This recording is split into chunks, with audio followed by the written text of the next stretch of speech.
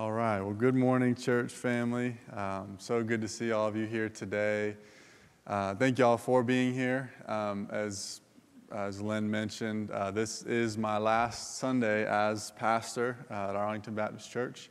And there are a lot of emotions with that. I'm obviously sad to be leaving all of you who my family and I have just grown so close to and who have impacted us in such a huge way. We're also excited to know that not only are we doing what God has called us to do, but also in those whom God has brought to lead this church, and Caleb and Casey and their family as well. So I'll be honest, I've never been less certain with how a sermon is going to go than I am right now. And I don't mean content-wise, but I mean emotionally. And so as you guys have gotten to know me over the last 7 years, I don't know if it's the kids or the marriage or what, but these little emotional spurts come out. So y'all might have to bear with me a little. But if you would, I want to preach. I mentioned last week we paused, or really we concluded our Philippians series early, and I challenged and encouraged you guys to finish chapter 4 on your own. And the reason for that is because I wanted to preach something different for today. And I want to preach out of Acts chapter 20, verses 17 through the end of the chapter, verse 38. And I want to preach it for a lot of different reasons.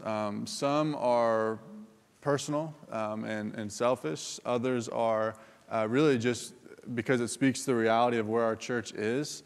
But to give just a brief context before we read it together, this is essentially Paul's farewell message to the Ephesus leaders.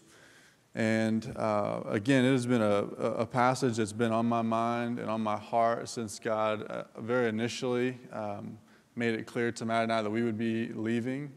But it's also one that I think speaks very specifically to what our church is walking through in this very moment, the transition of pastors, and just the very nature of gospel advancement, which we're going to see as we walk through these verses.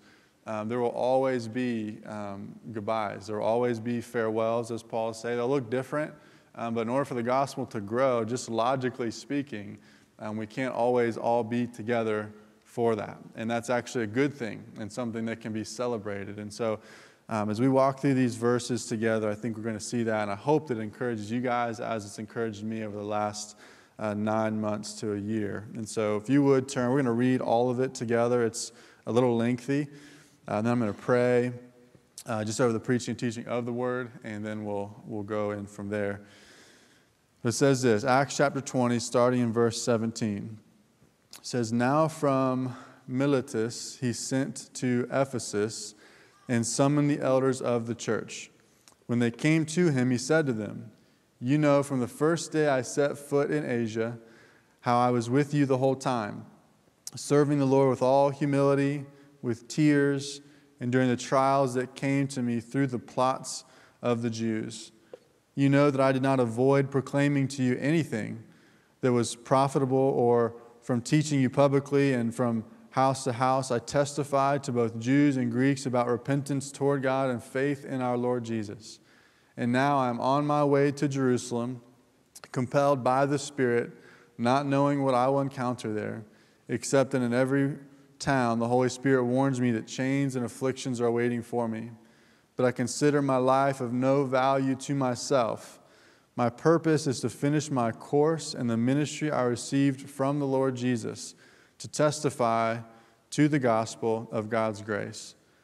And now I know that none of you among whom I went about preaching the kingdom will ever see me again. Therefore I declare to you this day that I am innocent of the blood of all of you, because I did not avoid declaring to you the whole plan of God. Be on guard for yourselves and for the flock of which the Holy Spirit has appointed you as overseers, to shepherd the church of God, which he purchased with his own blood. I know that after my departure, savage wolves will come in among you, not sparing the flock. Men will rise up even from your own number and distort the truth to lure the disciples into following them. Therefore, be on alert, remembering that night and day for 3 years I never stopped warning each one of you with tears.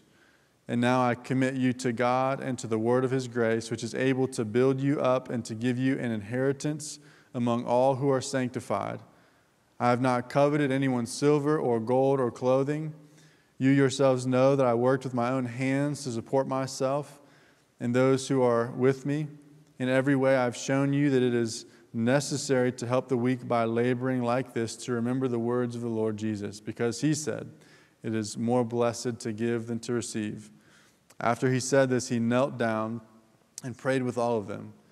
There were many tears shed by everyone. They embraced Paul and kissed him, grieving most of all over his statement that they would never see his face again, and they accompanied him to the ship. Let's pray over God's word this morning. Lord, we love you, and we thank you that you have made yourself known to us. We thank you that we are gathered here together as a church body united by nothing other than your word. And I pray, Lord, that you would continue to do that today. As you know the exact place that our church is in its history, you know exactly where each one of us is at in our own spiritual journeys, and as we seek to know you and live a life of sanctification, and you know exactly what it is that we need today, both collectively as a church and individually as those accountable to you. And so I just pray, Lord, that your word would be heard clearly. I pray that it would be spoken clearly, and I pray that it would just, with all the power that it has, transform us in the renewing of our minds, that we might be more like you than we walked in this place together. And so, God, we love you, we thank you, and we just give you this time as it's already yours, and just ask that your will would be done in these moments through the teaching of your word. We love you, and it's in your name we pray. Amen. I want to go ahead and give you my main point. That's something I used to do often, and then working kind of backwards from there. And so I want to do the same today. And so the main point is this. If you have notes, I encourage you to write it down. If not, that is all right. I'll repeat it a few times as we go. But the main point is this. The very nature of gospel advancement involves goodbyes. The very nature of gospel advancement involves goodbyes. Goodbyes that are only made easier by faithful gospel proclamation. Goodbyes that are only made easier by faithful gospel proclamation. And the reality is that life in general involves goodbyes. Whether you're a Christian or not, whether you know Jesus or not, whether you're part of a local church or not, whether you're serving God's great commission and you are seeking with your whole life to advance the gospel and further his kingdom, gospels are inevitable, whether it's by moving because of your job or whether it's ultimately by death. We all will have to say goodbye to all people we know in some capacity or another at different points in our life. And the joy and encouragement for Christians is that, one, our goodbyes have meaning and purpose and value, and two, there is actually encouragement and celebration that can be had in them. And so I hope to offer that today as we walk through kind of in three different parts. I want to look at this passage of Scripture and hope that it offers us encouragement. And the three kind of parts are going to go like this. First, we're going to look at the update that Paul actually gives. Second, we're going to look at Paul's not only his update, but also the motivation behind why he's leaving. And then lastly, we'll look at his farewell itself. And just for kind of an interesting point as we look at this is one of three times where Paul gave really long kind of messages. The first one he gave to Gentiles, the first one he gave to Jews. The second one he gave to Gentiles. And then the third one here he's giving to fellow Christians, specifically Christian leaders in the church. And even though we might not all be Christian elders, the same words ring true for us today. And so let's start with his update, and we'll look back at verses 17 through 22. And we see in verse 17 that he summons the elders of the church. So he actually invites them. They come to him, and he says this. He says, this is his update. You know from the first day I set foot in Asia how I was with you the whole time, serving the Lord with all humility, with tears, enduring the trials that came to me through the plots of the Jews. You know that I did not hesitate to proclaim anything to you that was profitable and to teach you publicly and from house to house. I testified to both Jews and Greeks about repentance toward God and faith in our Lord Jesus. And now I'm on my way to Jerusalem, compelled by the Spirit, not knowing what I will encounter there. And then skipping down a few verses to verse 25, he tells them, and now I know that none of you among whom I went about preaching the kingdom will ever see me again. And so to give a little bit of backstory as to Paul's relationship, which we can see just in those verses that if it was filled with tears, that they endured trials together, that they served together with humility. They saw the advancement of the gospel far beyond just the city of Ephesus into the surrounding area that was Asia. We see that he proclaimed the gospel to anyone broadly in the temple, but also personally house to house. So it wasn't just that he was unapproachable, but that he actually had relationships with these people whom he's teaching, which we'll see more in just a second.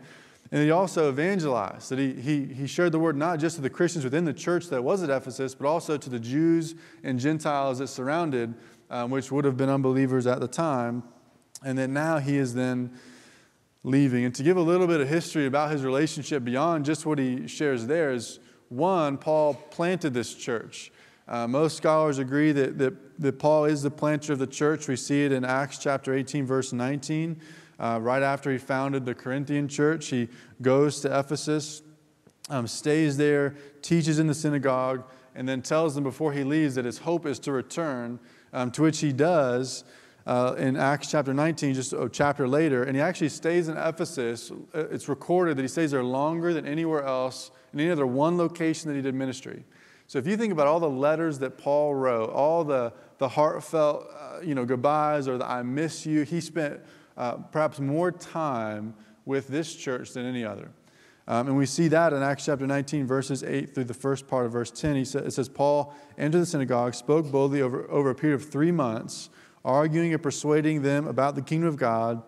But when some became hard and they would not believe, slandering the way in front of the crowd, he withdrew from them, taking the disciples and conducted discussions every day in the lecture hall of Tyrannus. He says this went on for 2 years. And so he went there, planted the church, came back, stayed for 3 months preaching to anybody that would hear. And once he had identified a group of Christians, he then took them aside and discipled the church for 2 years.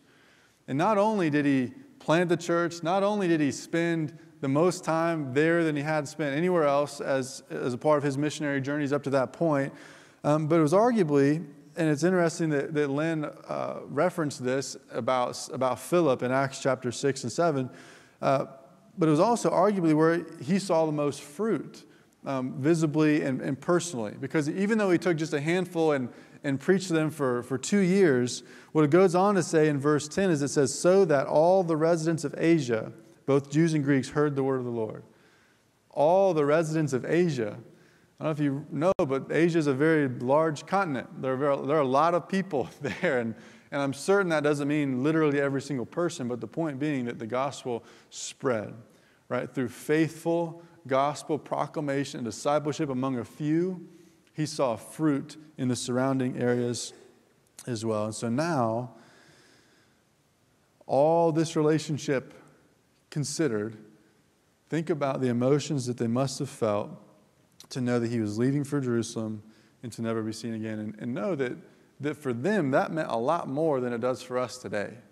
Right? Because today, no matter where you are in the world, you're never really more than 24 to 48 hours away, plane rides. And that's if you're in the heart of somewhere really remote where you've got to drive a long way to the closest airport and fly to one airport to another. But ultimately, we will, or we can, see one another physically in person very easily in today's world. But also, we've got one another at our fingertips pretty much always. Maddie and I have family, both have had family and have family that are in different parts of the world, and you can see their face and talk to them on FaceTime or on Zoom or on all the different other ways in which you can actually see one another, right? And so I don't think we can fully even grasp what Paul is saying here. He's not going to get to FaceTime them.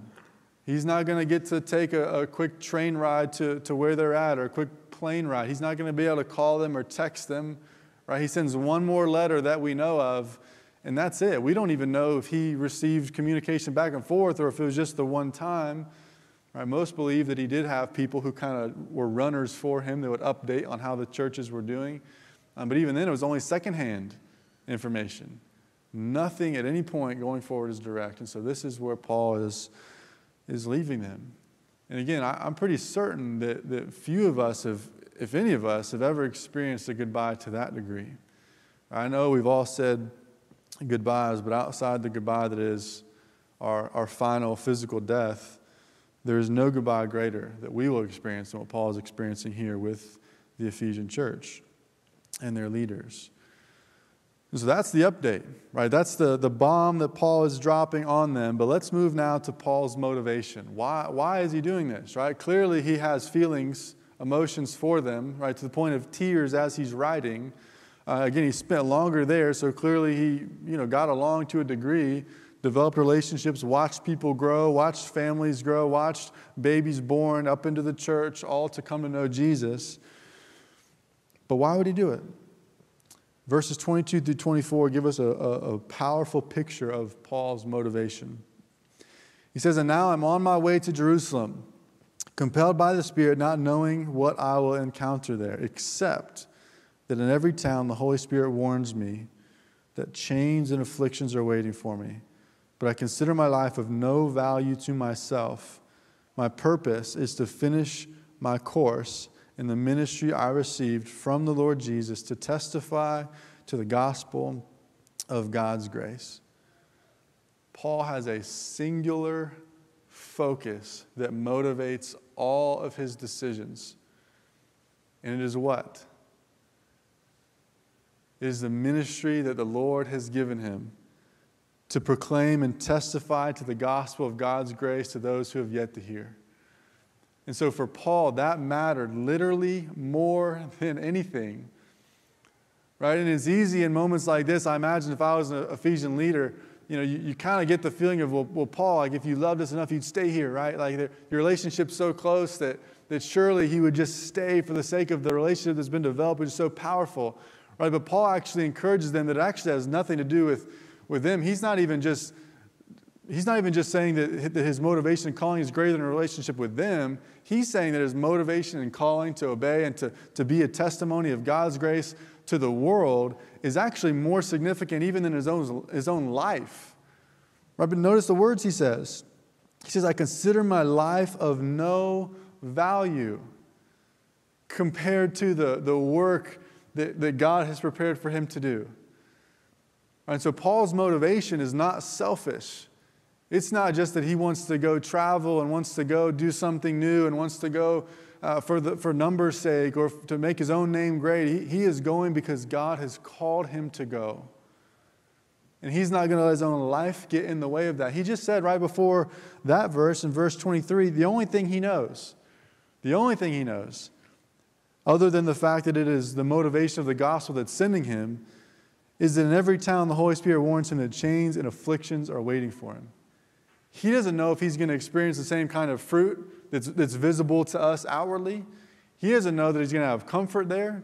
He doesn't know that he's going to meet new friends. He doesn't know that another church is going to be planted by his efforts. He doesn't know any of that other than he will be persecuted and eventually it will cost him his life. But the gospel matters to him more. It is a singular thing that motivates Paul to do all that he does, as it should be the singular focus of our lives as well. Because it is what God has asked us to do, to testify to the gospel of God's grace. What is that?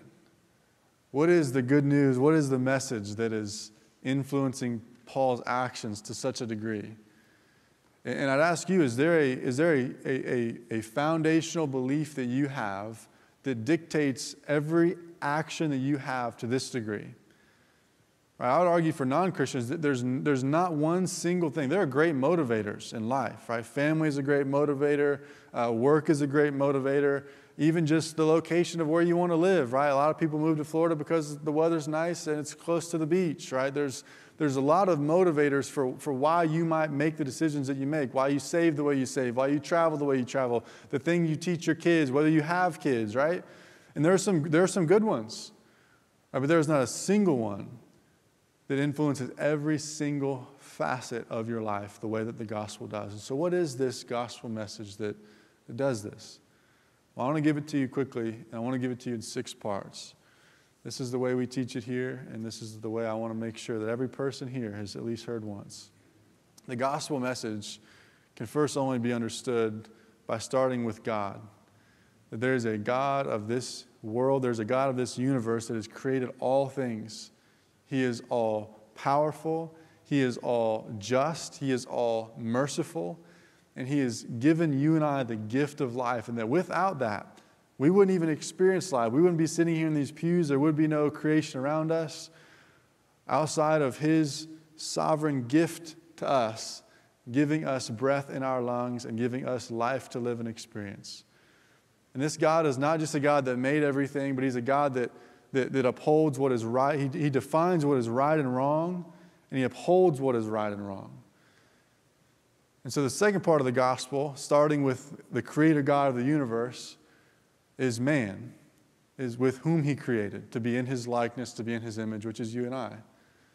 Again, we have been made to be like God by Him who is perfectly and ultimately good and holy, who has given us then a standard by which we ought to live, which is simply to follow Him, simply to live in accordance with His ways and not our own, trusting that He knows best because He made us as well as everything else infinitely that we can see and can't see.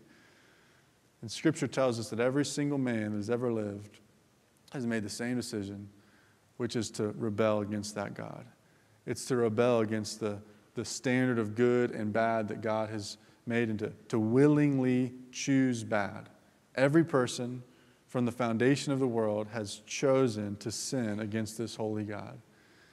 And that might sound harsh, one, to just say that all have done it. But it sounds even more harsh when you consider the consequence, which is that we have warranted then life apart from God, eternal life apart from God. That's what we deserve in our rebellion. And it might sound harsh, but the reason why we start with God, who's eternal and who is holy, and we say this often, but and again, if our sin or if our shortcoming is against somebody tangible and physical, then it warrants a tangible and physical consequence, right? But our sin's not against one that's tangible, not against one that's temporary, right? But against one that is eternal, and against one that is invisible, right? Against one that is lasting. Therefore, our consequence must be equal. And so there's a God who made us, and as man, we've all sinned against that holy God. But the Bible tells us that even from Genesis, early in Genesis, that God foreshadowed, that He promised the sending of Himself in the person of Jesus to offer hope. Because we had none, church. There was nothing you and I could have done on our own being that would have earned salvation, that would have got us to a point where we could make things right with God. We were totally helpless and incapable of finding our way back. And so God sent Himself in the person of Jesus, who was both fully God but also came as fully man, so that He could actually live the life that you and I were supposed to live, sin-free and in full subjection to God's authority and glory and direction. He then paid the penalty that we were owed, that we couldn't pay ourselves, by dying on a cross. But He didn't just pay the penalty. He also defeated the consequences of death once and for all by raising from the grave 3 days later, and gifting us the righteous reward that He earned, which is union with God, cemented forever. It is accessible freely to you and I. So you have God, you have man's sinfulness, and you have Jesus. And the fourth aspect of the gospel is response.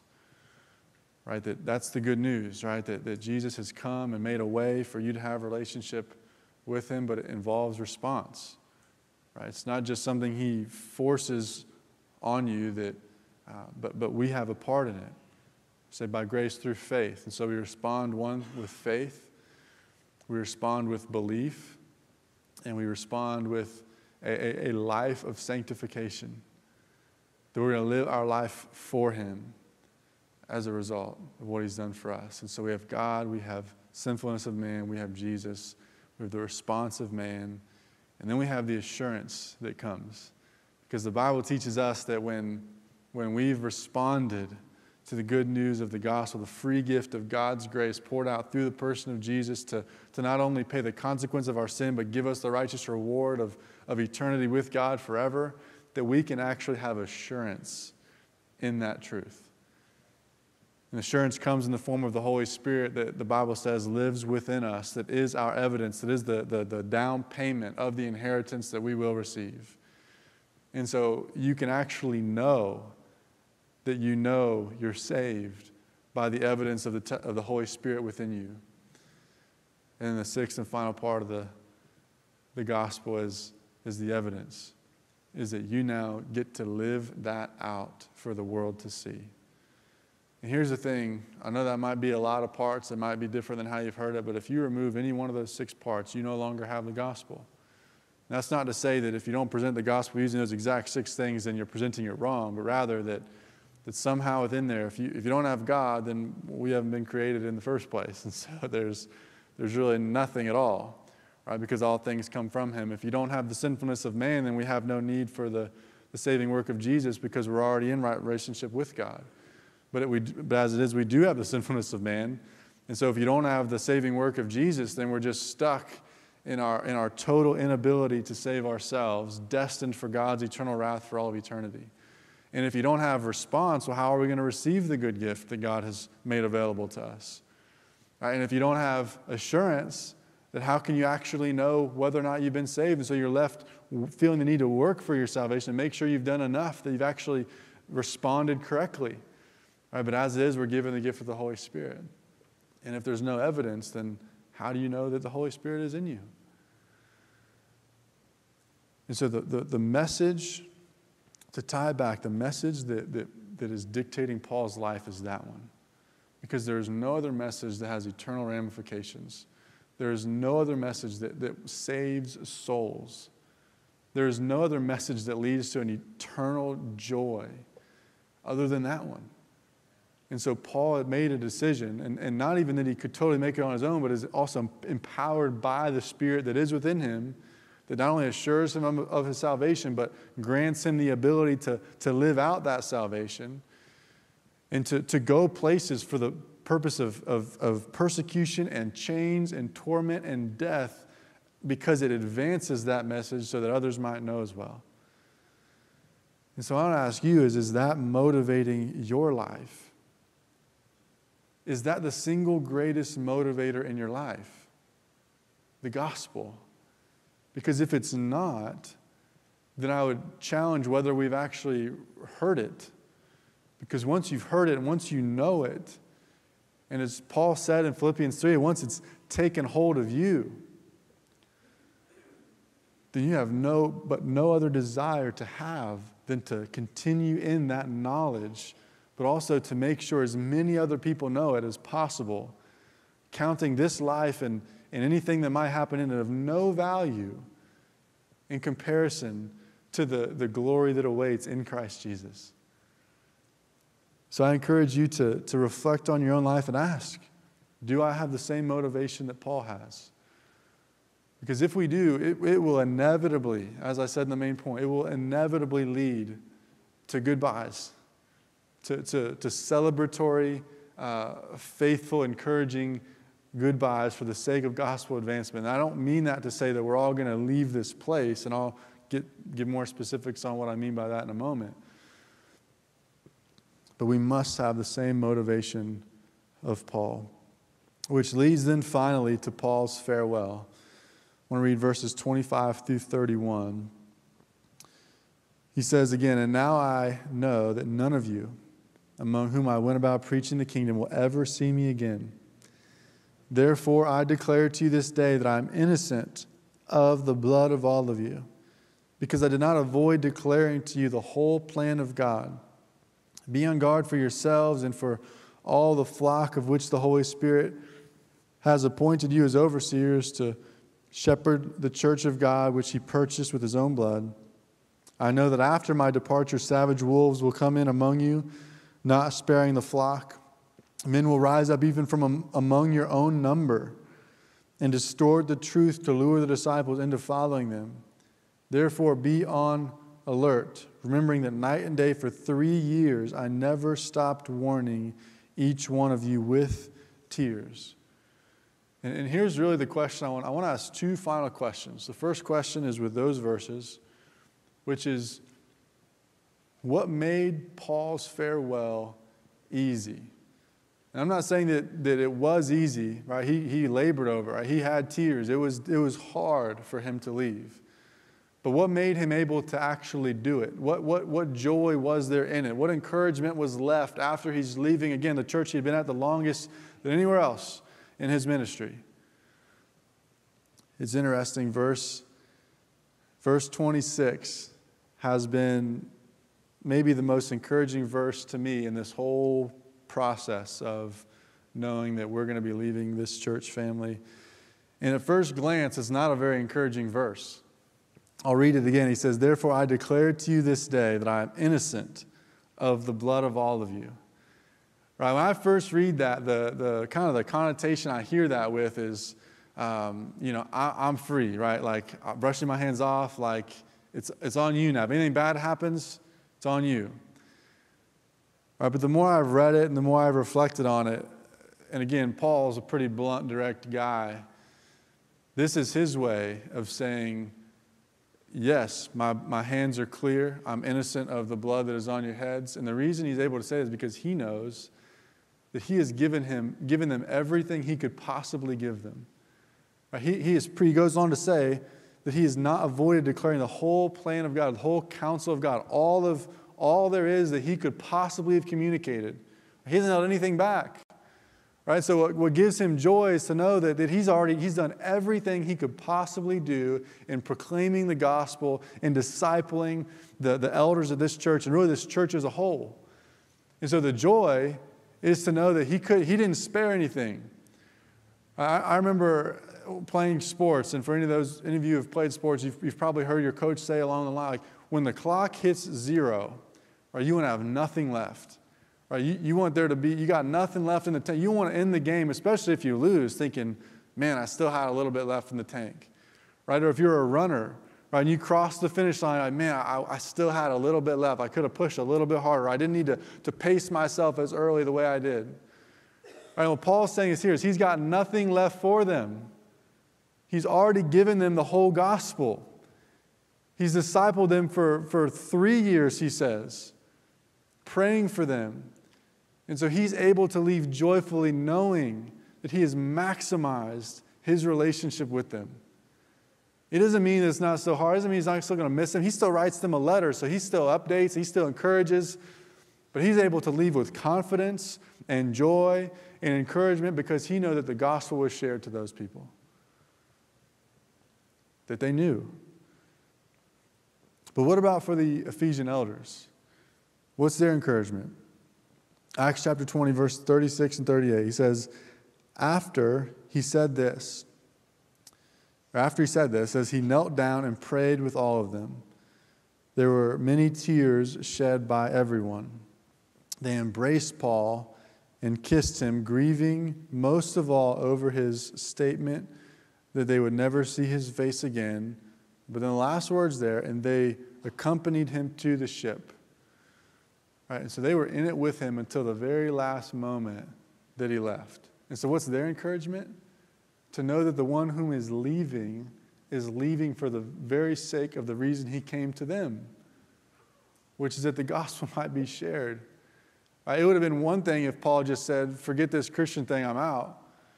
Right, that would have been harder. Right, but their greatest joy and encouragement was to know that Paul's leaving was to further advance God's kingdom, to further advance the gospel, the good news, the only one that has eternal significance in this life.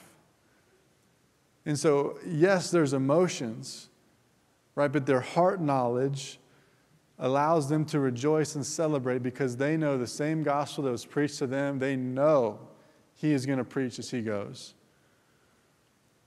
And here's how I want to tie this in. Here's how I want to close things. And so the worship team can go ahead and come back up. Is I want you to think about the relationships you have in your life. Because again, every relationship you have, every single one, you will eventually say goodbye. Right? Whether that's they leave and move town, whether that's a job takes them somewhere else, or whether you're friends here on this earth, but ultimately they pass, whether before you or after. A goodbye will be said in one way or another by all people. And I want you to think about all the relationships you have in your life, church. I want you to think about the relationships you have with your family. I want you to think about the relationships you have with those here in the pew, your next door neighbors, the people you kind of just have the hey, how are you relationship, and it doesn't always go deeper than that. And I want you to ask yourself, if you were forced in one way or another, because we don't all know our timing, whether God's going to call us to, again, leave and go somewhere, whether God's going to call someone around us to leave and go somewhere, or whether we are called home. And I want you to ask yourself this question. Could you say the same thing that Paul said to the Ephesian elders? Could you say within your heart that I'm innocent of their blood in a loving way, to say that I have not withheld or I have not kept myself from proclaiming the fullness of God's gospel to them?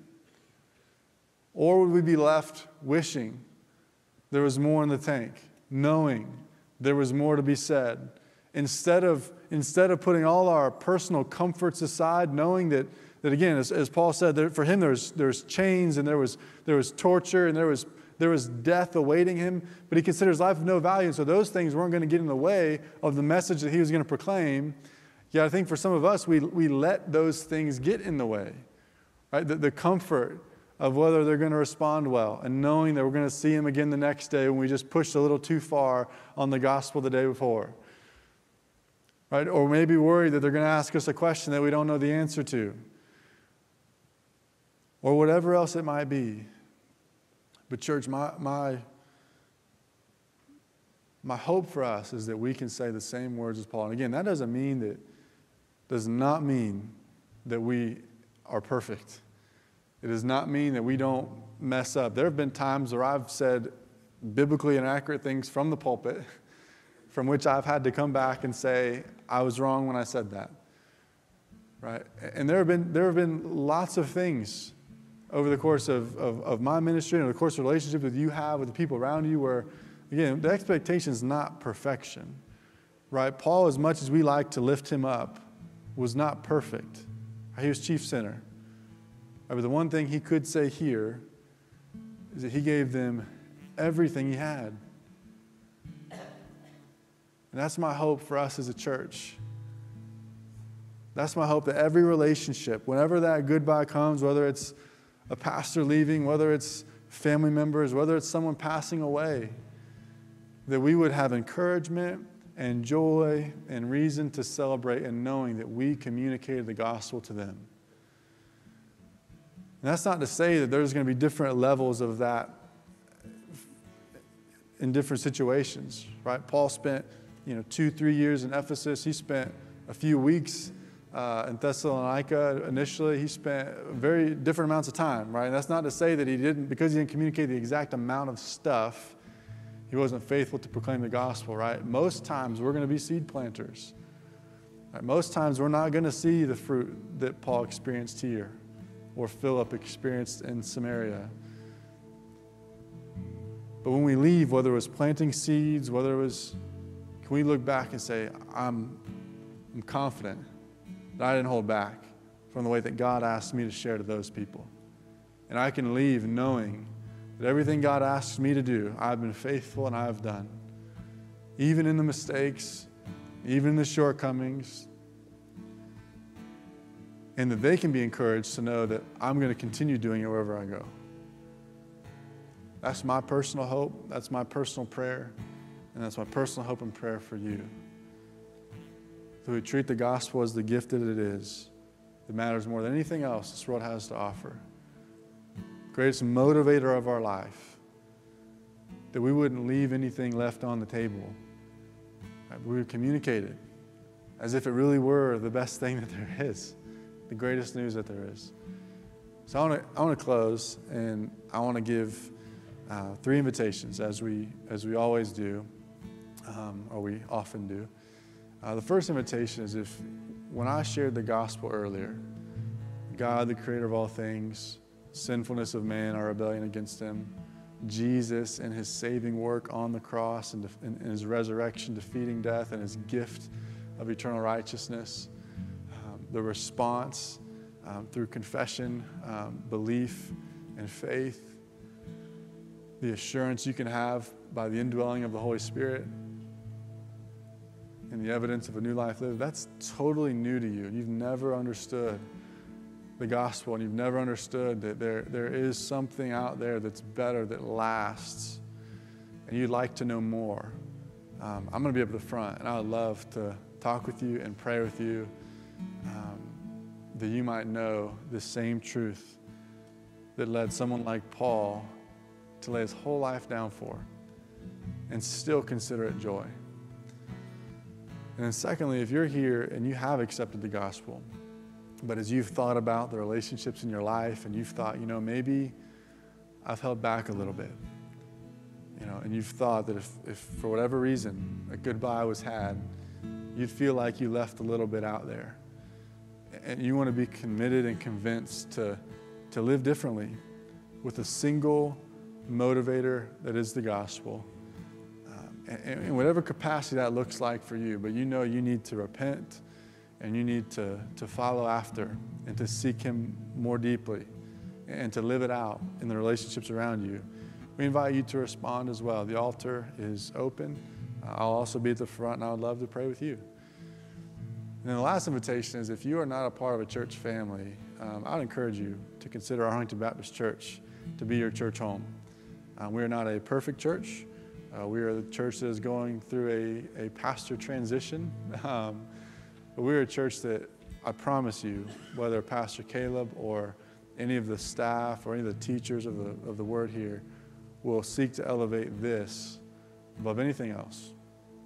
And so I invite you to respond. If you'd like to know more about officially joining and what that even means, being a part of Arlington Baptist Church, again, I'll be at the front, and I'd love to pray with you. But wherever you are, we all must respond to the word. Scripture tells us the word doesn't come back void. And so we respond even with lack of response. And so I encourage you to respond as the Spirit leads this morning. And let's live according to the gospel together as one church here at ABC. Let's pray.